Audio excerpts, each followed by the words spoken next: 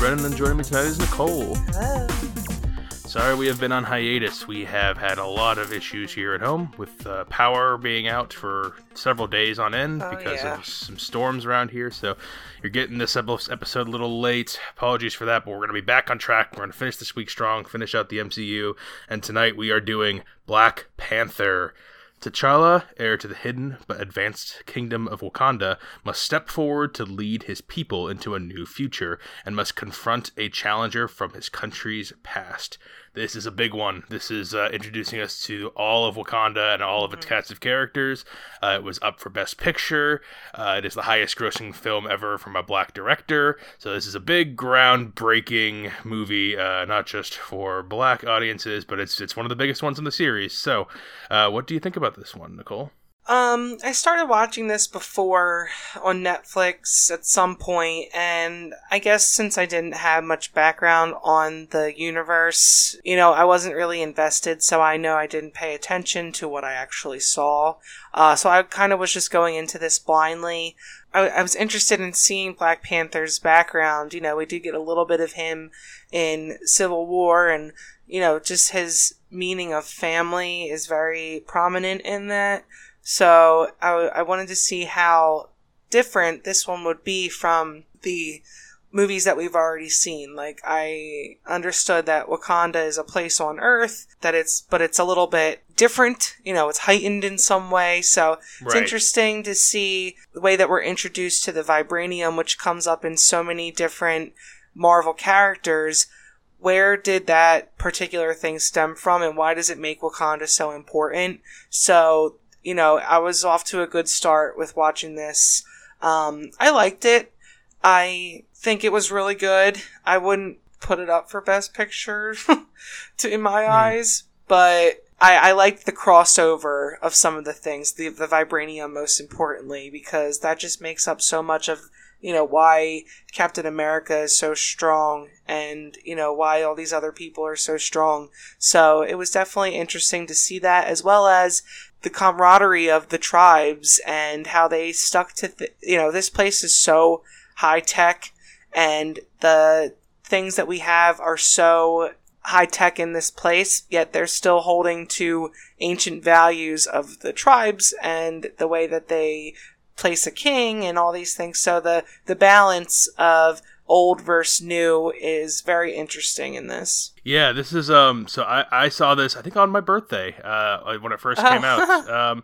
So I was pretty excited for this one. I saw it with a full, very, very fun crowd, and everyone was it was like this and Endgame were probably the two where the crowd had such a big reaction. I think the first Avengers I saw it too, but this was like a big event kind of movie. And the thing I like most about Black Panther is like kind of the world and a lot of the side characters. I really like several of our side characters. Okoye, who is the bald leader of the guard of the border tribe, the Special Forces Guard. She's like got this awesome dry humor that I really like. I love the younger sister Shuri, the one who creates all of like the tech for the country, and is probably got to be one of the smartest people in the MCU, oh yeah, definitely. area. Like she, we're gonna get her some more in the next one too, and she's got all kinds of cool shit going on. And then I also really like M'Baku, who is played by Winston Duke, who's in Us and plays a completely different character. But I like his whole squad. This movie is also it's for all intents and purposes an origin story. We got Black Panther's kind of beginnings in the last movie, where his father, King T'Chaka, is killed in a civil war, but he has to like lead this country which has been completely isolationist its entire existence. Well, now we actually get the full backstory of his family's backstory in America in the beginning of this. Right, we get a little cut in the beginning, which, I mean, it's not fully explained who everyone is in the beginning of the one, but yeah, the very beginning, we get a flashback to like 1993, and it's in Oakland, and the, King T'Chaka, who is younger then, much younger, as you pointed out, is confronting who we find out is his brother, and the father of the main antagonist of this movie, which is Eric Killmonger Stevens, who his birth name is Njaka. I want to just hope I'm saying that right, but they don't really use his. They call him Killmonger for the most part. That's Michael B. Jordan's character, and it's a very interesting background dynamic in this movie because Wakanda is isolationist. They don't reveal to the world what they are in fear that people will come and try to take their shit and attack them, which, it's power begets conflict, like the Avengers said in an earlier movie. Ever since the Avengers started happening, more outside threats have come to attack them. There have been more, as you pointed out, destruction. And Wakanda, up to this point, has avoided all that. Even though they're so advanced, they've avoided people coming in for the most part and attacking them. And Killmonger, who is the cousin of T'Challa, the unknown cousin, because his father was killed and he was left behind when he was a young boy. He wants not just like revenge for being ignored by his people, but once he faces T'Challa and defeats him and becomes the Black Panther king for all intents and purposes in the middle of the movie. His backstory is interesting also. I mean, he's kind of paired up with Klaue? Ulysses Klaue, who we got introduced to in Age of Ultron, played by Andy Serkis, who's a South African vibranium arms dealer. So he's one of the main antagonists of the Wakandan people. Yeah. And when we're seeing what his deal is in the beginning, obviously we don't know who Michael B. Jordan is yet, and we don't know why he's up with this guy. But when it comes to light for us, obviously, he's trying to get back to Wakanda. Like, it's just such a light bulb moment. Like, oh my god, no wonder he's shacked up with this guy trying to get vibranium. He wants to try to get back to Wakanda. It was like a really, like, oh my god moment for me. Yeah, no, it's good. I like that. And he's kind of like, the first 45 minutes is kind of almost a mini backstory where he defeats M'Baku and is declared king. And then the real plot happens when Klaue is captured, freed by Killmonger, and then Killmonger immediately turns him in basically as a ticket to get into Wakanda. So that he's had this whole thing plotted out since he was a kid, joining the Special Forces. We get Everett Ross, who is a CIA agent we got introduced to earlier, Martin Freeman's character in an earlier movie. He's like one of ours. But Killmonger's whole plan is, once he takes over, is to provide, like, basically sell and opposite of weapons. What Wakanda wants to do. Right, he wants to sell and provide weapons to, he calls his people, basically any black people who have been oppressed in countries all around the world, and provide them with high-tech weapons to overthrow their, predominantly European white governments. Interesting parallels to kind of what's happening lately.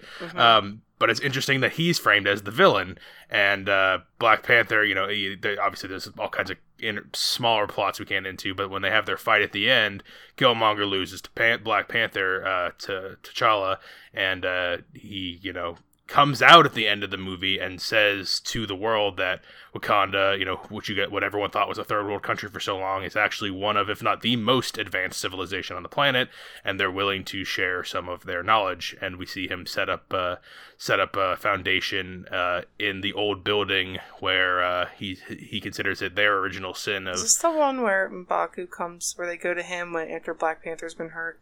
Yeah, they live in like a mountain area, and he's like the lord of that area. You remember that part there? So Killmonger is one of, if not the most sympathetic villains we've had so far in the MCU. We've had what's his name? Vulture is kind of sympathetic in a way because he's just kind of like a working class guy who loses his job. But Killmonger has been wronged for most of his life, and his anger and willingness to just kind of burn it all. He literally burns the flowers of the Black Panther, in plans to rule for forever, I guess, and then overthrow the world's governments because they've wronged black people for so long. It's an interesting villain to have in this movie, which was made 2 years before today. And so our Mama K question of this episode: how much do you sympathize with the villain, in quotations, Killmonger, in this movie? And I kind of think I touched on that at one point earlier, but do you have anything to add to that, Nicole? No, I do sympathize with him, and I see that what he stands for, the justice that he's trying to bring. So I do sympathize with him. I also think that it was right for him to get the chance to fight for the throne, especially since he is of the royal family, even if he wasn't there. It was kind of interesting to see that part. I didn't know how I felt at the time, but looking back on it, it is only right. And just to see the the sadness that he has and the reasoning behind him trying to infiltrate and do his business, I mean, I totally get it. Yeah, I think I said it earlier. I kind of summarized. So I thought he was among the most sympathetic villains we've had so far, and yeah, I'm curious how, like I said earlier, I'm curious how his character tweaks would have been rewritten and changed to match today. But I mean, it was just very jarring to watch this, you know, with all the things that are happening in our country at this time, and watching this is showing that the ideals and the message that Black Panther is trying to get across to us is not a new concept, and it's a very interesting thing that to see that something like what Killmonger is feeling is not made for a movie. It is a real life situation, and the fact that they could implement that into something like a Marvel movie that touches so many people, that so many people are going to watch and reflect on, it really says something. You know, I'm very impressed with how that whole display was put into that movie.